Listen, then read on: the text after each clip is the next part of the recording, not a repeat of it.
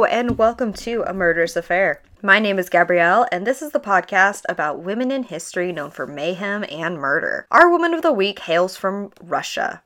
But before we talk about her, let's go through some quick updates. We have a new logo, very thoughtfully and wonderfully designed by my very own cousin, Jackie, who you can find on Instagram at mamacita_doll. She has some amazing artwork that she sells on Etsy, so if you're interested, definitely take a look there.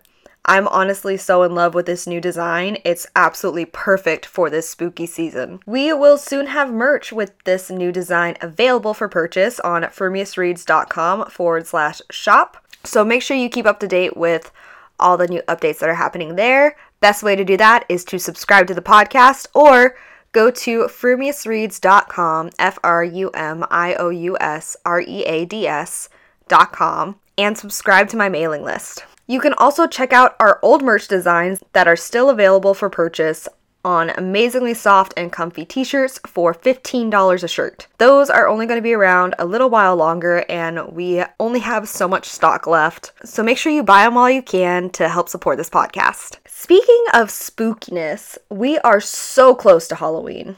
I seriously cannot wait to celebrate my favorite holiday of the year. And what better way to celebrate this final week leading up to Halloween than by talking about a Russian noble who murdered many of the servants working for her as a twisted sort of revenge for her lover having an affair with another woman. Her name was Darya Nikolayevna Saltykova, and she was the third daughter of a wealthy Russian family. Since this story is from Russia, there are a lot of Russian names, and I would like to just apologize in advance for my probable mispronunciation that may occur. I'm trying my very best, and apologies in advance if I absolutely butcher these names. Her parents were both nobles. Her father was Nikolai Avtonomovich, and her mother is said to either be Anna Ivanovna Davidova or Tatiana Tucheva. There's some inaccuracy there, and different sources that I use listed both names,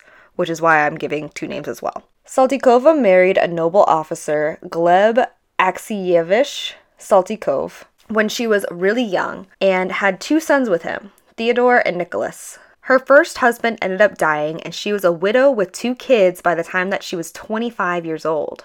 She was also now the owner of a large house in Moscow with a lot of land and workers, known as serfs. It's estimated that at least 600 serfs worked on the land. She was known around that time period as the richest widow in Moscow. She came off as a very gloomy and withdrawn woman, which is understandable given the fact that she had been married and widowed so quickly. And she was also seen to be very pious, someone who would donate money and resources to churches and monasteries.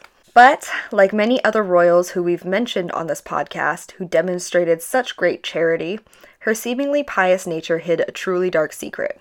We'll get to that in a minute. Saltykova eventually met a very young and handsome man named Nikolai Tyutchev, the grandfather of a famous Russian poet, Fyodor Tyutchev. She appeared to be very happy during this time period, but ultimately this brief happiness didn't last. Nikolai was having an affair with another woman, a young serf who he eventually married in a secret church ceremony. However, this didn't stay a secret for very long, and when Saltykova found out, she flew into a blind rage and attempted to murder Nikolai for his betrayal. Which, as someone who's been cheated on, that's fair. I don't begrudge her too much for that. I definitely understand where she was coming from.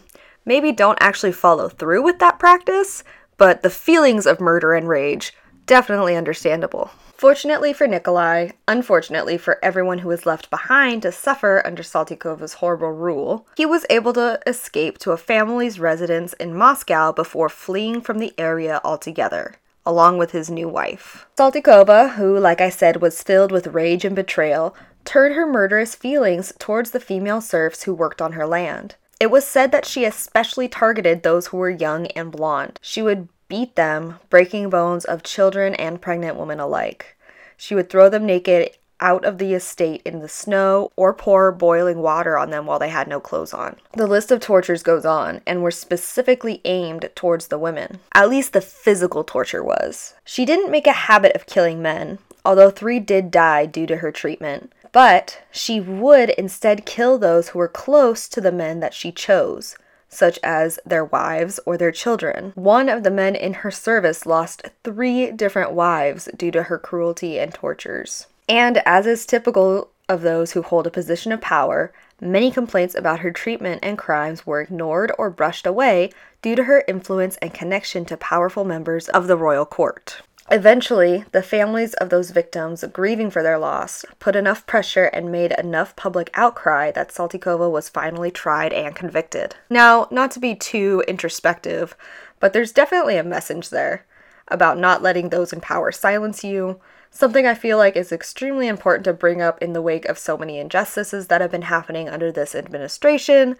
Just a heads up, November 3rd is coming closer and closer, everyone, so make sure you get your vote in on time. And I will get back off my soapbox and back to Saltykova. Her story came to a head when the man who had 3 different wives killed while in service to her, who was named Ermole Ilyin, and another serf named Saakashvili Martynov, both fled from the mansion estate to St. Petersburg and brought a petition before the Empress, Catherine II. This was an extremely smart move on their part because, as it turns out, Empress Catherine was actually putting forth a lawfulness initiative. So not only did she instruct the College of Justice to begin an investigation into the accusations that had been made, she also decided to try her publicly in order to make an example out of Saltykova and those who may follow in her footsteps. Saltykova was arrested in 1762 and was held for 6 years while the investigation was conducted. Many of the witnesses and surviving victims were terrified of talking, understandably so, considering the fact that many times before people had tried talking, it usually led to their misery and torture. Investigators were still able to put together information based on the limited amount they were presented. According to forensics, and it's not sure if by forensic they mean like forensics during that time period or forensics later on from what historians have looked at, but according to forensics, over about 6 to 7 years, Saltykova murdered 139 people, and out of those 139, only 3 of those were men, like I said before. The rest were women and children. Records of the Saltykova estate were examined, and slowly but surely, more and more witnesses came forward once they saw that this wasn't something that Saltykova was going to be able to make disappear. In fact, during the entirety of the 6 years that she spent in jail while this investigation was being conducted, Saltykova was unrepentant. She refused to make a statement as to whether she was guilty or innocent, proved herself to be of sound mind, and did nothing but taunt the priest when he came to try and gather her confession. In the end, she was only formally found guilty of 38 murders out of the 139 that she was accused of. Empress Catherine was unsure at first of how to continue with her punishment, as the death penalty had been outlawed by Russia, so capital punishment was off the table. On October 2nd, 1768, Saltykova was given life imprisonment. She technically went through 2 different sentencing sequences, one in the Ivanovsky cloister, and then another civil execution ceremony on the Red Square in Moscow. At the Red Square, she was publicly beaten before being chained in front of the crowd gathered there for an hour with a sign around her neck saying, "This woman has tortured and murdered." I'm assuming that this second one, because the first trial was more for the royal court and to make an example out of Saltykova, but it seems like this second trial, or the second sentencing at the Red Square, was more for the justice of those that she had tortured or the families of the victims. After that hour, she was taken to serve life imprisonment in the basement of a convent. She was kept under 24-hour guard in a windowless wooden room in complete darkness. A nun would bring her meals along with a candle, but after she finished eating, the candle would be taken away. The place that she was held was called the Moscow Cloister, where many women who were of noble or royal families would be taken after being accused of crimes. It basically comes off, in my opinion, as being this dark hole where women who'd made political waves or who were considered an embarrassment of families with influence because of the crimes they'd committed would be hidden to serve out their sentences. Now, Saltykova was not actually kept in the general population, so to speak, but instead in the basement, like I said before, in total darkness. After 11 years of essentially solitary confinement in the dark, she was moved to the monastery buildings to serve out the remainder of her sentence there. This new cell had a window that would allow the guards and the women who were in charge of taking care of her to keep an eye on those imprisoned inside. Saltykova would oftentimes spit at those she saw watching her, try to stab them with a stick or other sharp objects she would create inside her cell, or otherwise provoke them by screaming and yelling profanities. She died at 71 years old on November 27th, 1801, and all in all, she was in prison for a total of 33 years. And that is the story of Darya Nikolayevna Saltykova. I have to say that out of all the women we've covered so far, this one does have a, to me, particularly satisfying ending because Saltykova basically got what she deserved. There was a punishment enacted. She did spend her life in prison. There was a type of justice for the families, even though only 38 of them, or 39, whatever one I said, really kind of got official justice. I feel like because her crimes were so well known, everyone knew she was really responsible, and this is just all conjecture by me. This is one of those stories where the woman we're talking about is absolutely awful, but in the end, it feels like she kind of got what was coming to her, and therefore makes me feel a little bit better covering her.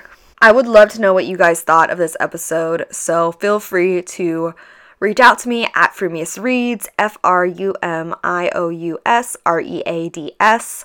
I am on Twitter, Tumblr, Instagram, Facebook, basically any social media. You can find me there and let me know what you thought of this episode. Or you can leave a comment on the podcast homepage, which is frumiousreads.com/a-murderous-affair. That's where you'll see all podcast updates, transcript of these episodes, and where you can leave comments or questions, reaching out to me, letting me know what you think of any episode that we've covered. Like I said before, make sure you keep an eye on our merch store at frumiousreads.com/shop and see when we update all of our new merch there. There's going to be, well, I don't want to say too much, but there's going to be some really cool stuff. But that's all I have for you guys today. Thank you so much for listening to this episode. Stay spooky, friends, and have a happy Halloween. Goodbye. Coffee over cardio is my go-to coffee whenever I'm heading to work, going on a road trip, or just want a nice and easy way to start my day. I was honestly never a big coffee drinker, but the different kinds of flavors and overall variety that's available on Coffee Over Cardio hooked me. And despite the name, it's not just coffee that they have available. They've got these things called hydrates that add electrolytes to your water and a ton of creamers if you're like me and just like that little hint of coffee in your cream. My personal favorite is the Saturday's chocolate donut coffee, which is absolutely delicious. I highly recommend it. But if you want to try it for yourself, you can get 10% off your order with the code 10FRUMIOUSREADS. That's code 10 FRUMIOUSREADS. And try it for yourself. Let me know if you do and what flavors you get hooked on.